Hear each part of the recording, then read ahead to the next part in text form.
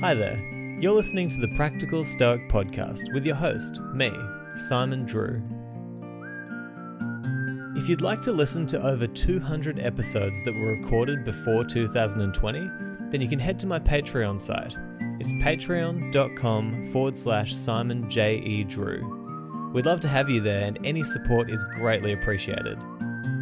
We'd love to also have you on our Facebook community, the Practical Stoic Mastermind. But for now, enjoy the show. Hi there, my name's Simon Drew, and welcome to the Practical Stoic podcast. Now, I'm really excited today for a few reasons. Firstly, we do have an interview with none other than Michael Connell. Now, Michael is not only the first Australian that I've had on the podcast, but also the first comedian that I've had on the podcast. So very excited that I got to have a chance to speak with him about Stoicism, because he is influenced by Stoicism heavily.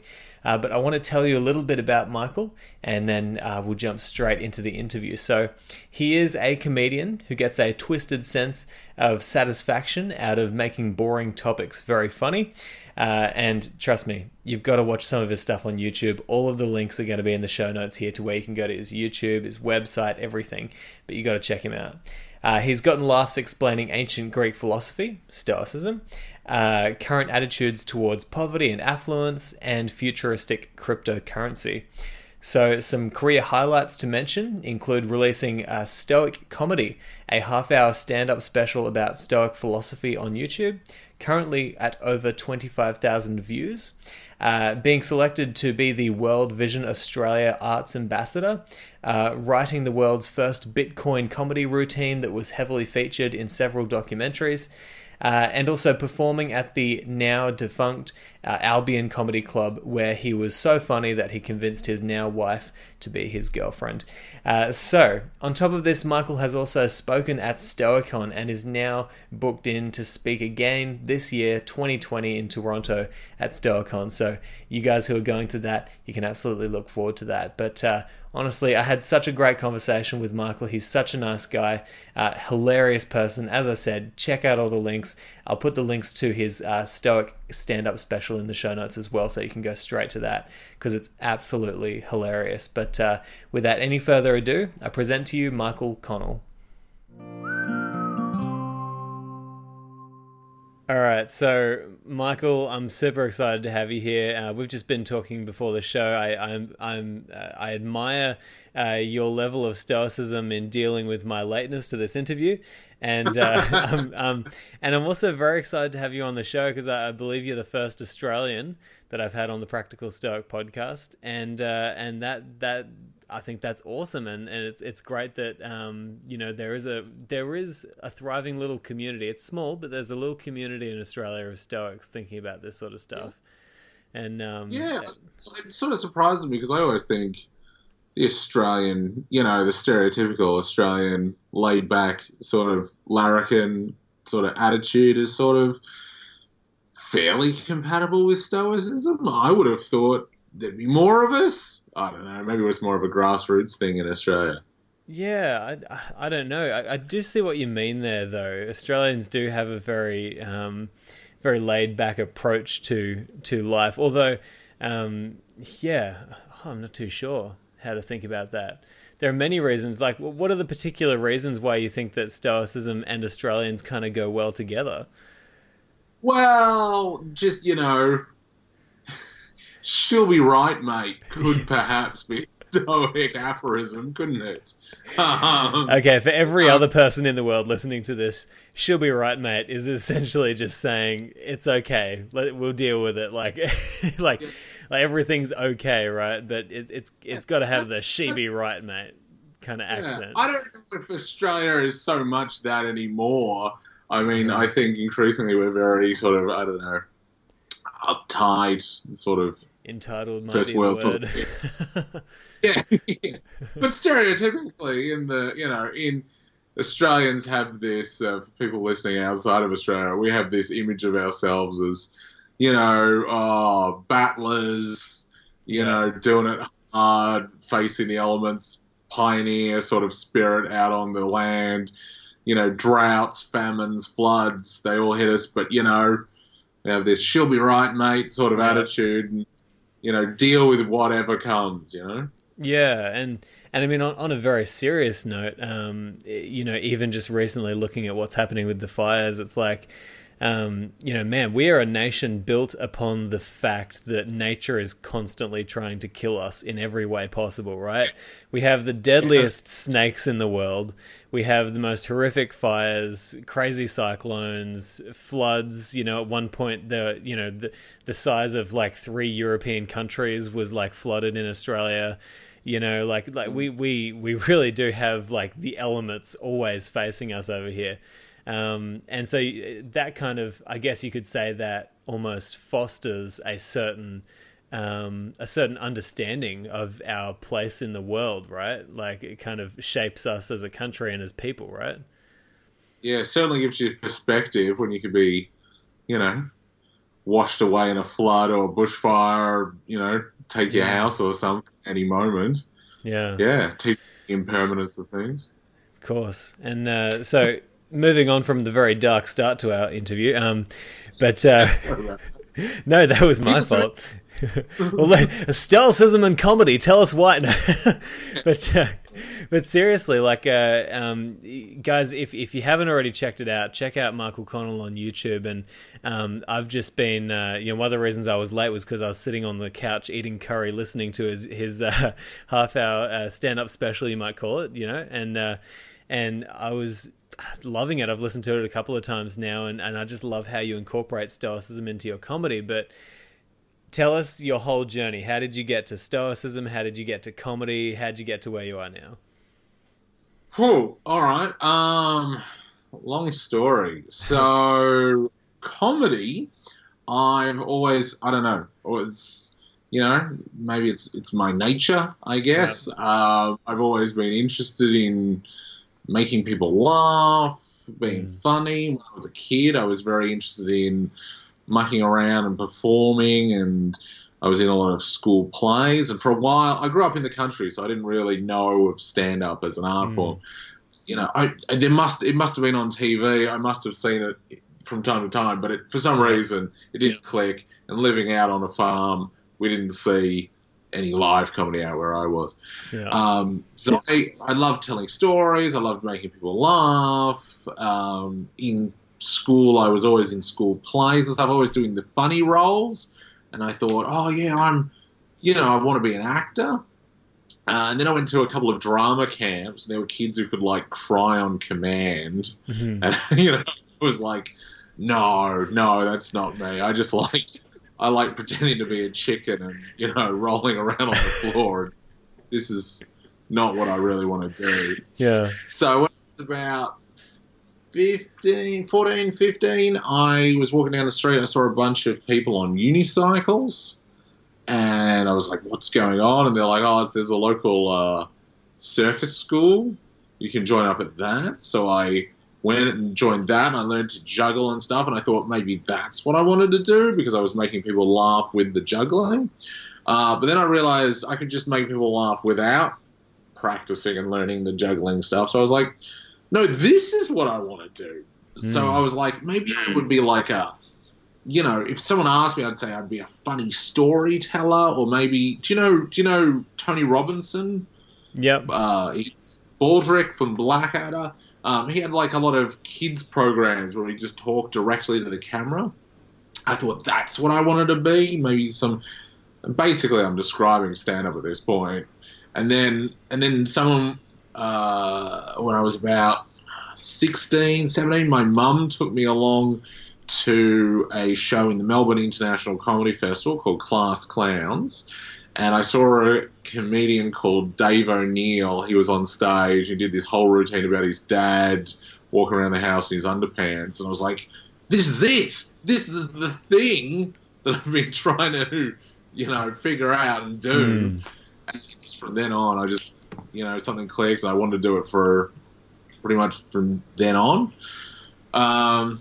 So because I was underage, it was very hard to get into stand-up because it all happens in, pubs and bars and, licensed venues. But I did a few gigs in high school, and then once I got to university and I was old enough to go to bars by myself, I started going around doing open mic nights, and pretty much stayed at it ever since. Yeah, that's good 20 odd years now. That's awesome. I love it. And so what I'm interested in is you started like comedy first, and that was always just something that you were interested in, right? And then, Yeah, absolutely. So you studied philosophy at university, right? A little. A little bit. So I Okay, cool. exaggerate, and in the special I say I have a philosophy degree. Don't have a philosophy degree. I did Bachelor of Business in Public Relations, but I was able to do a couple of philosophy units. So I did some philosophy units as part of that degree. It's just easier to say it, in a joke, you have to keep it short. Yeah. And then was listening to a lot of philosophy podcasts, reading a lot of philosophy books, also a lot of CBT stuff. Just, I don't know. Comedy is a lot about the mind and about the audience and understanding human nature. And increasingly, I've been interested in philosophy and psychology, and I think it was probably Tim Ferriss who got me onto Stoicism. But from there, I read William Irvine's book and Donald Robertson's book, and watched Greg Sadler's stuff online, and just been listening to a lot of podcasts and watching YouTube videos and heaps of stuff ever since.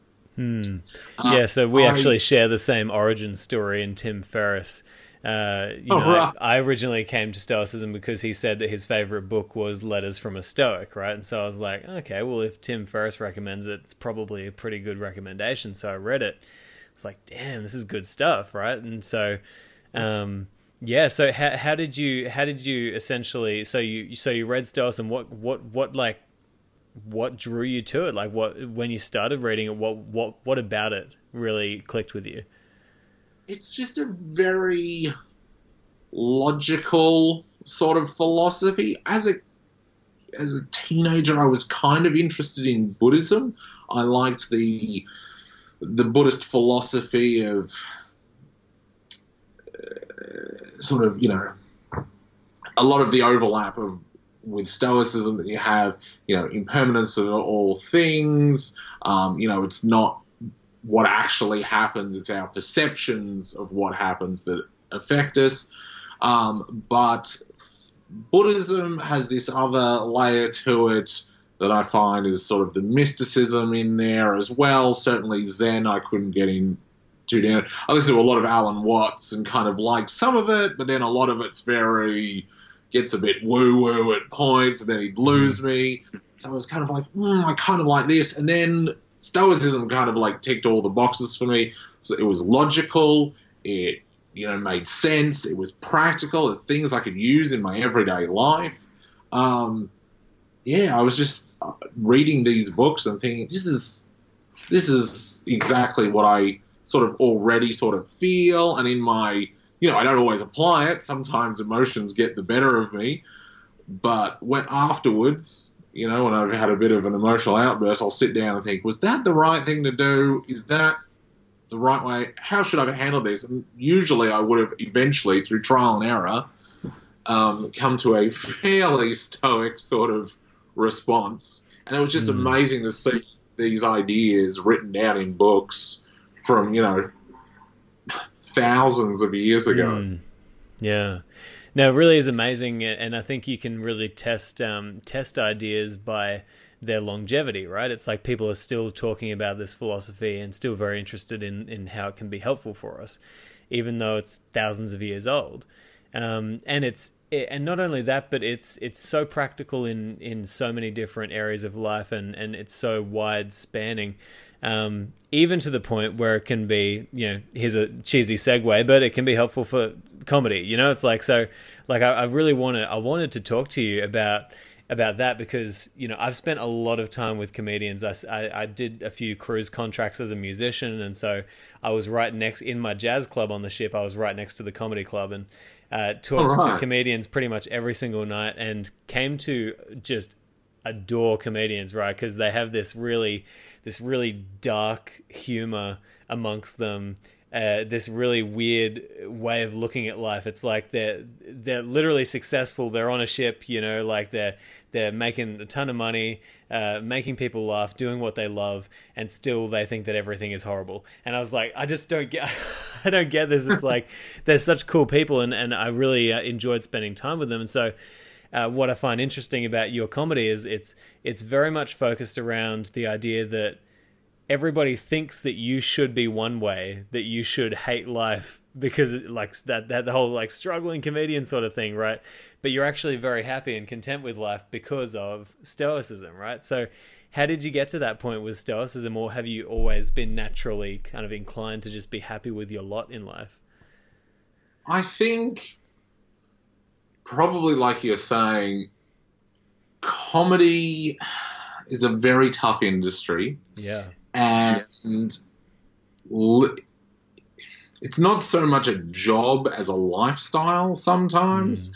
And living that life, certainly you have to come up with like, or at least I had to come up with like mental strategies, way to see things and perceive things and deal with whatever comes your way. And I think Stoicism is ideal for that. And I think a lot of just the hardships of the comedy industry itself sort of builds into comedians this sort of natural sort of stoicism. After you've been doing, when you start out, you get excited about, oh, you get this great gig. Oh, that's fantastic. Oh, you get a very tough gig. Oh, you're devastated. And then you have to realize, you have to learn to separate yourself. You go, look, there's me, and then there's what happens. And I can be good, and I can perform, and I can be happy with myself and content in my practice of the art, regardless of what happens. Because if you're constantly buffeted by the ups and downs of the comedy industry, you just won't survive. Yeah, and I think in developing the show, it was interesting because a lot of comedy is about sort of whinging and complaining and being unhappy. And I had to try and look at how to write the show to go, yes, these sort of situations aren't ideal, and that's where the comedy comes from. Because comedy, people always say this, comedy is tragedy plus time, So it's getting that tragedy in there, but also at the same time bringing it back and going, but, because of the way I look at things, because of the philosophy that I'm practicing, things are all right on the inside. Yeah, definitely. And I really liked that. I really enjoyed it. And not only that, but it was really it was also informative, for somebody who might have never heard of Stoicism or thought about philosophy in this way. You did an amazing job of making it really enjoyable and fun to listen to these very deep philosophical ideas.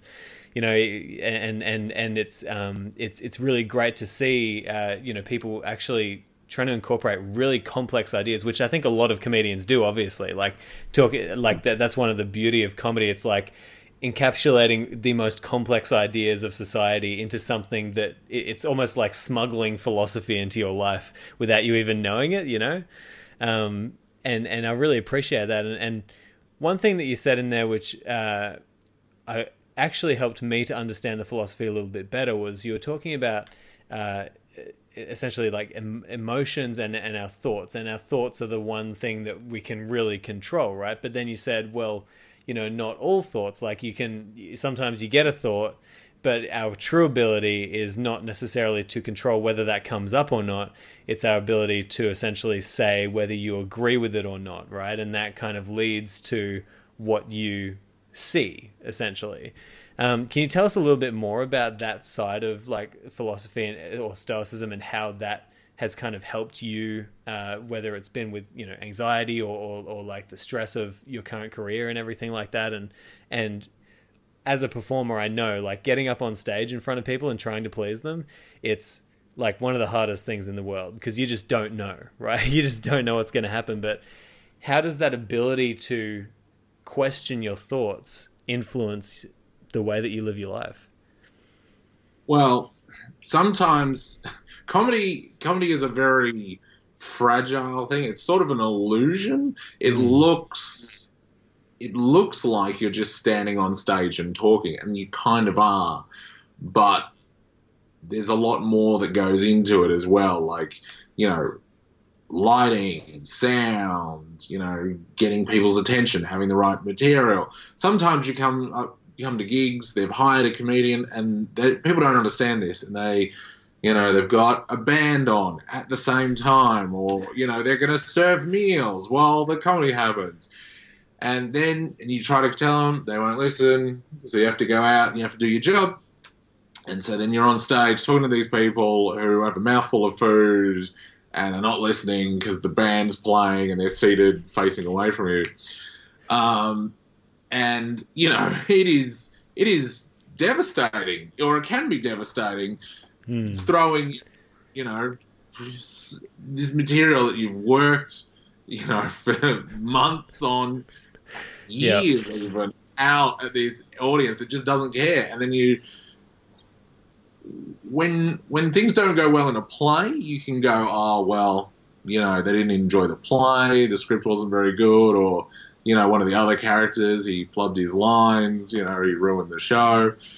When people don't like comedy, they don't like you, and it's very hard not to take it personally. So that's the ideas that start coming through your head. It's just this tidal wave of, you know, oh, you're terrible, what are you doing, you're an idiot, people think you're stupid, everyone hates you. And these ideas will come in, but that's the power that we have, is that we can go, no, I'm not going to agree with that idea, I'm not going to accept that idea. You can counter those ideas, you go, look, you know, it wasn't my fault, audiences weren't working, you know, the show wasn't set up correctly, no one could do it. Or you could go, look, I couldn't win them over tonight, but another time I will. And then you also have the flip side. If you do a show and everything goes great and you absolutely kill it, you can feel like, I'm the greatest in the world, I'm the best. And then you can be, you know, conceited, and it goes to your head.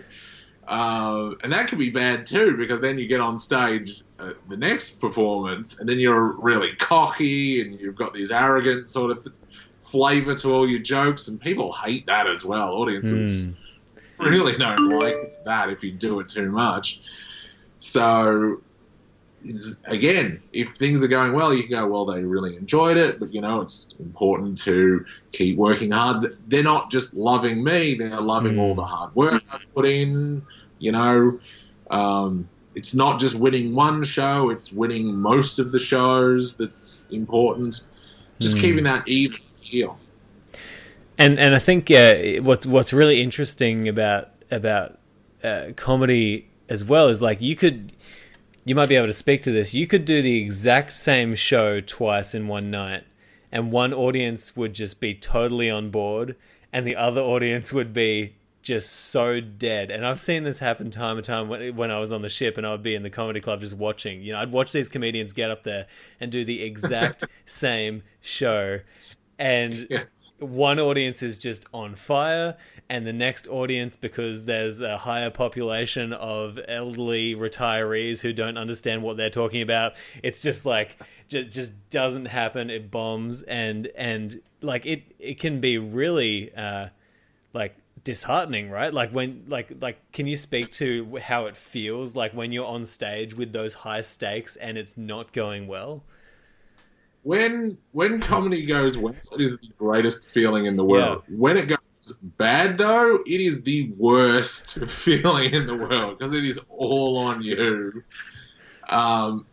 Again, practicing Stoicism, you know, has helped me deal, and also I'm a lot better at performing now, so I bomb a lot less. Yeah. Still happens, like you say, sometimes.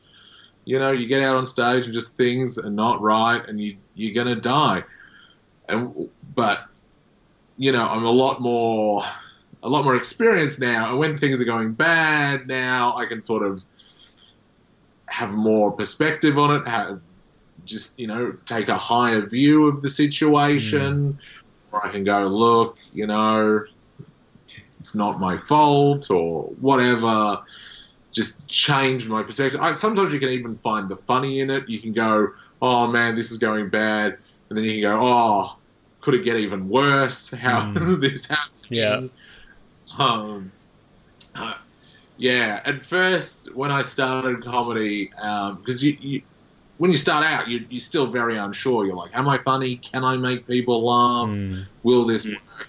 And when you die, it can be soul destroying. And I remember sometimes I did a few gigs and they just didn't like my stuff, and I'd go out in the car and have a bit of a cry and be shaking my head like, what am I doing? Why am I doing this?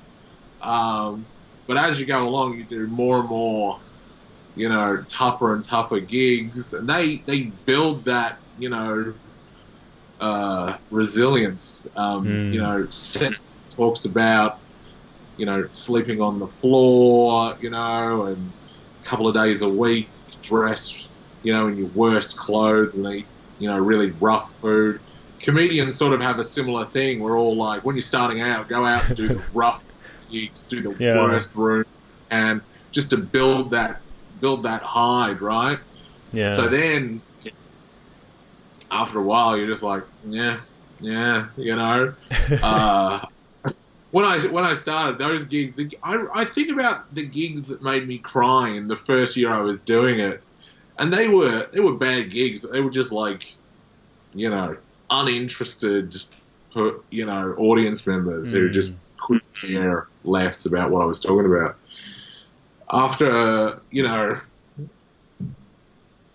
a couple of years later, I'd be doing gigs where, like, I don't know. I remember emceeing a Battle of the Bands competition, and every band was like a heavy metal, you know, thrash metal outfit, and their audience just hated my jokes about puppies and visiting my...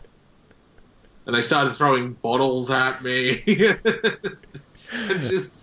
And that one, because, you know, at that point I was like 4 or 5 years into doing stand-up, you know, water off the duck's back then. Yeah. You know, it was fine. Because you're like, you know, I've experienced worse. You know, this is not the worst thing in the world. You know, you don't like me, but that's, you know, not going to kill me. People cannot like me. It's going to be fine. Well, you could make an argument that you haven't truly lived until you've had bottles thrown at you by thrash metal fans because you've done a puppy joke, right? Like, of course, that's life. At the time, it's brutal, but after a while, it's sort of funny, and it's fascinating stories. Comedians have this. One thing that comedians are great at is going, this will be material.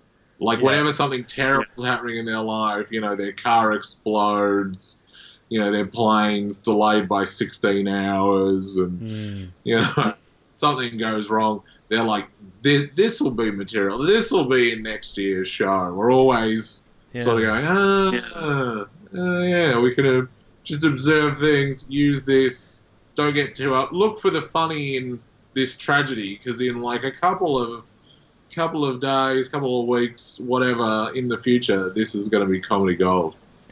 Yeah, and I think that's actually one reason why comedians have a bit of a closer connection with a philosophy like Stoicism, because it teaches us that to look at life as if it's essentially happening for you, like what can you get out of it, as opposed to it's happening to you, right? So even Seneca said something along the lines of, I'm paraphrasing here, he said, you know, it shows a better character to laugh at life than to bemoan it, right? Because it's the lighter side of life, and it allows you to get through it, because it is a tragedy that we're all living here.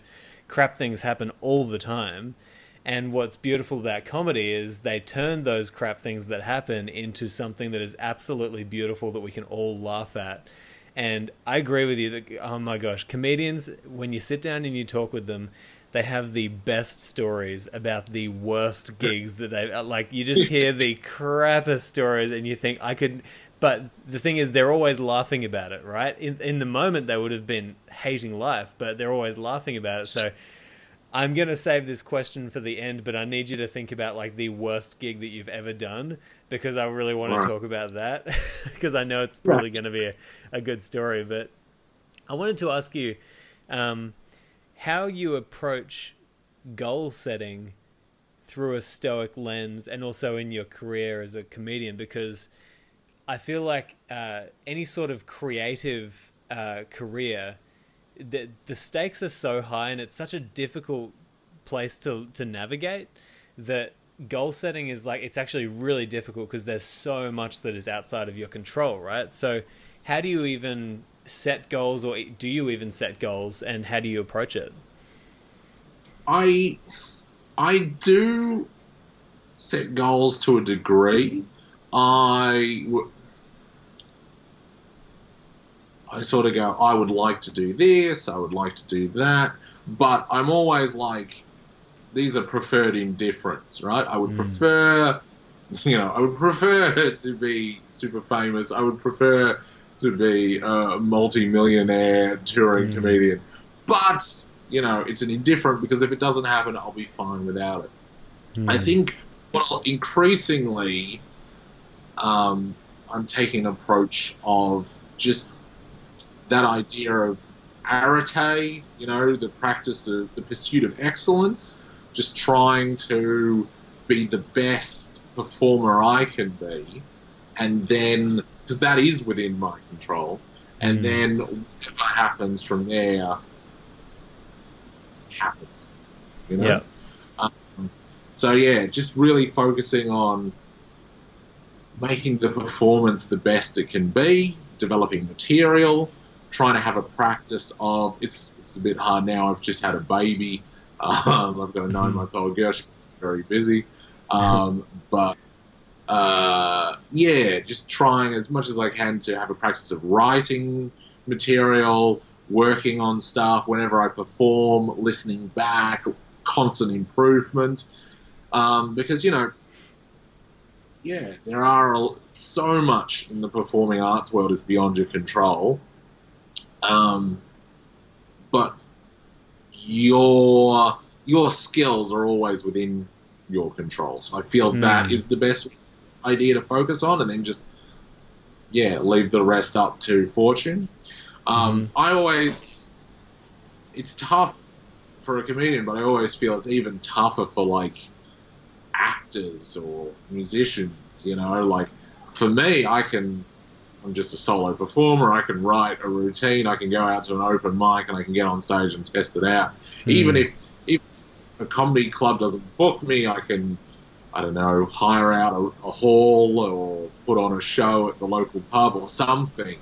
Invite friends around to the lounge room and tell some jokes to them.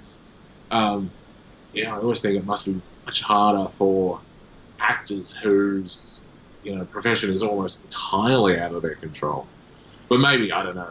Maybe they've got I think you're being too easy on yourself and comedy. Okay, take it from some... Okay, I tried comedy once on the ship, right? I got up there and I was like, sweet. So the comedy host, he said, give it a go. So I was like, okay, cool. I put some material together, and it was absolutely hilarious how I stood up there for probably about 5 minutes, and the comedians who were on the ship, they were standing up the back and they were just watching me just die. I started with like a couple of good laughs, and then it just trailed off until I was just saying absolute nonsense. I think I went up there with a martini glass singing the Love Boat theme, something like that.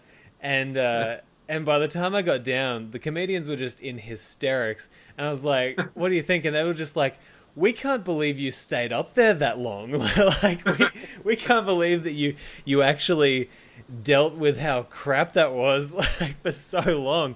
And it's so difficult. It's so hard to get up there and put all of your emotions aside and just focus purely on trying to get a laugh out of people, which if you're around your friends, it's like easy, right? You can just talk crap, you can just have a good time, and everybody's laughing, having a good time.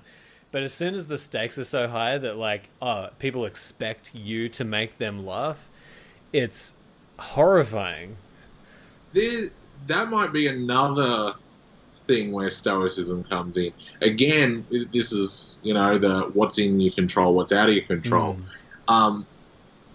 If you are trying to make it's strange. If you're trying to make the audience laugh, that's obviously beyond your control because it's up to the audience whether it's funny or not. Yeah. So when I get on stage, I don't try to make the audience laugh. I try to express myself, the feelings I have on a certain topic, and usually laughter is a byproduct of that. And then I work really hard to edit and write. It's not so much writing, it's the rewriting in comedy. So I rewrite things as much as possible, edit, whittle it down to like, have the funniest stuff possible. And that's the area that I can control rather than the audience laughing. Because you see this a lot with beginners, and I certainly did it a lot when I started, is you're like, okay, I got to make the audience laugh. How do I get these strangers to laugh at what I'm saying? And then you come off really corny or you're desperate, and audiences hate that. So I think, the trick is just go, hey, I'm going to express myself, and I know I make my friends laugh when I'm out there. Because when you make your friends laugh, you're not going in there like, oh, here's some killer material. You're like, hey, this thing happened to me, or I had this terrible experience at the airport, or whatever, and you just say it, and they start laughing at you because you're a funny person. So I think that's the trick, to start to using this sort of stoic / Jedi mind trick approach to stand up. Yeah, it's almost like don't try to be anything that you're not. Like just try to be exactly what you are. And it reminds me of a story that Joe Rogan told, which was so insightful. I think it was Mitzi Shore, and some comedian came up to her and he said, just I'm trying to find my voice. And she just looked at him and said, "What's the matter? You lost it?" Like as if like. What do you mean? Like you just get up there and you try to be exactly who you are, and if you're a funny person, then people will laugh at that, and if you're not, then they won't, But you try as best as you can, right? That's I think that's a really good approach, right? Absolutely. I think this is again why, as a kid, I thought being an actor, but I think it's quite a different skill. I'm not an actor. I've actually been in a couple of commercials, and my wife has seen these commercials on YouTube, and she's like, "You are very much not an actor." Can we see these commercials on YouTube? Yes, you can if you can look them up. They're, I think they're still on the YouTube. I think one's out there. But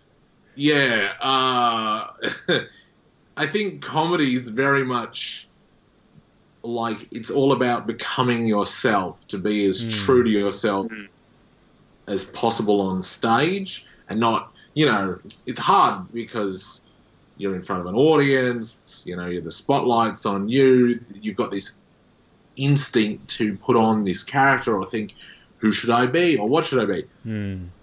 Getting rid of all that and becoming yourself as much as possible. Whereas with acting, you're like, oh, I'm getting rid of myself and putting on the character. What would Oliver Twist act like? How would Willy Wonka walk? How would he talk? That sort of,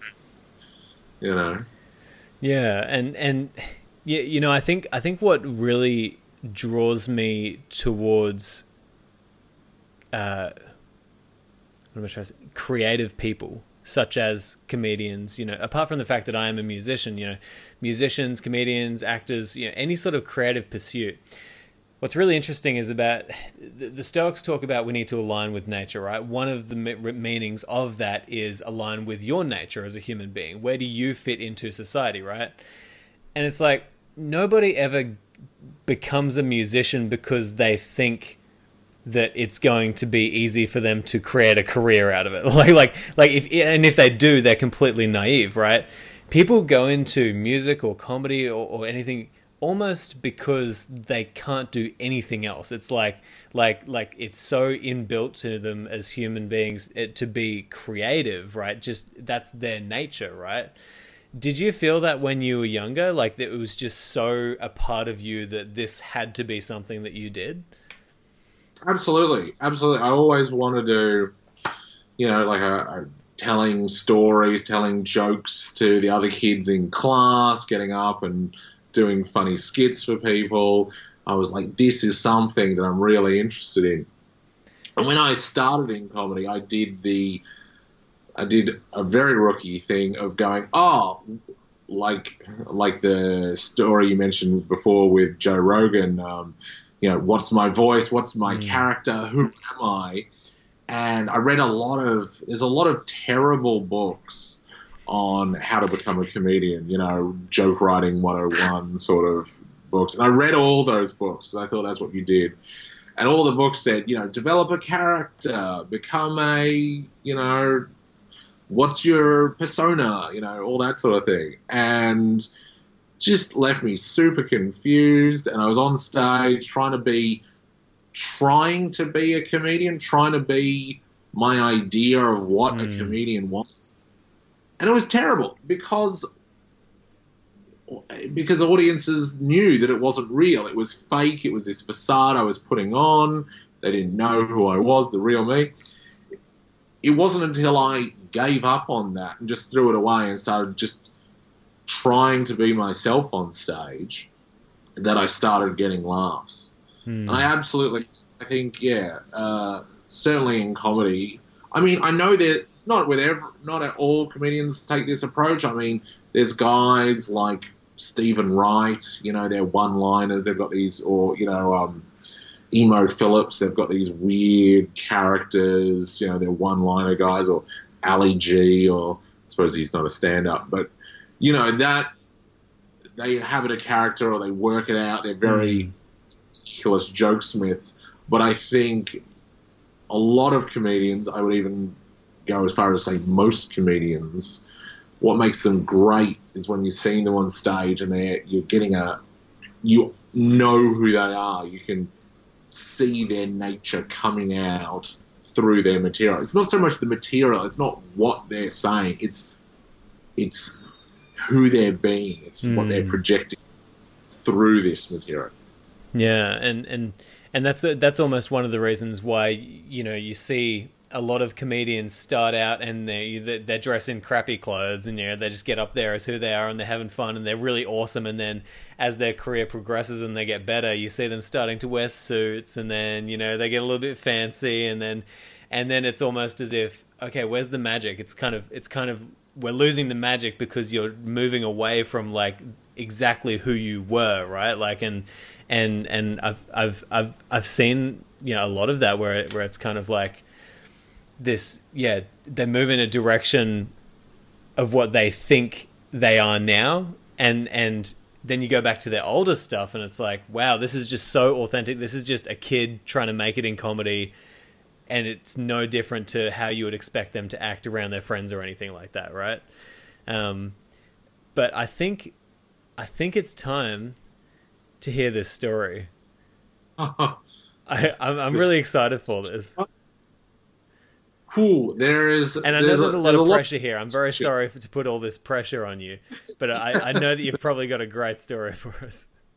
Yeah, I'm like, how do I pick one? I think my personal favourite gig was I got asked to do a fundraiser for the firefighters, the CFA, local CFA group. And great guys, I love them, they do great stuff, I was very happy to help. They do great work saving people from bushfires. They do not run the best shows. So I got invited to this event, and it was out near where my parents live, out where I grew up in the country. So I drove out there and kept driving. I eventually get there, and I thought it was going to be like the fire station. I thought it was going to be in the hall. Turns out it's out in a paddock. They've pulled up a truck, and we're going to be performing on like the trailer on the back of this semi-trailer. Fine, I can give that a go. If this is fine, I can't imagine where this is going. They've got bands. I'm going to be coming on in between the bands. They're going to MC the show, apparently. So I'm like, okay, that's fine. I can do that. And this is all they're telling me all this before the show starts. And then they've built a big bonfire. It's in the paddock, kind of off to the side of the stage. And just before the show starts, they light the bonfire up. This bonfire is huge. This bonfire is like 2 stories high. So there's this towering inferno of, wood and old packing crates and stuff. Just tower of flames going up. And I'm on stage on this back of this truck going through the PA system. And as soon as the fire lights up, everyone goes, "Oh, that's too hot." So the audience moves back. I see where this is going. Yeah. So I'm like 3 paddocks back from them with this bonfire in the middle, in between me and the audience. And I'm like, this can't get any worse. This can't. You'd think that the fireys would know where to put the fire, right? Like. You'd think that the fireys would know where to put the fire. They had under control. They were very good. But then the wind changed, and I was performing while sparks and bits of ash were falling down onto the stage. So that was a fun gig. That was very memorable. I'm not disappointed. Sort of jokes, coughing through the smoke, dying of smoking inhalation. Quality times. That's great. Okay, well, every time we have an interview on this show, I'm going to have to get another story from you, because I'm sure you have heaps. But that was awesome. Yeah, that encapsulates, like... Sorry, go on. No, anytime. I've got a lot of them. Yeah. No, I love it. And I really appreciate you coming on today and sharing your whole experience, because as I said, I think what the career that you're in is such a perfect representation of the challenges that we deal with and the way that you can use Stoicism to overcome them, right? Like, you're living in a high stakes, high reward kind of game, right? It's like you're either going to get up there and it's going to go really well, or it's going to go really badly, and you have to control what you can control in order to make that happen. And on top of that, navigating the creative world and trying to make a career out of that, which you've obviously done, it's inspiring to others, and it's really, I guess it's good to see how philosophy can be used so practically.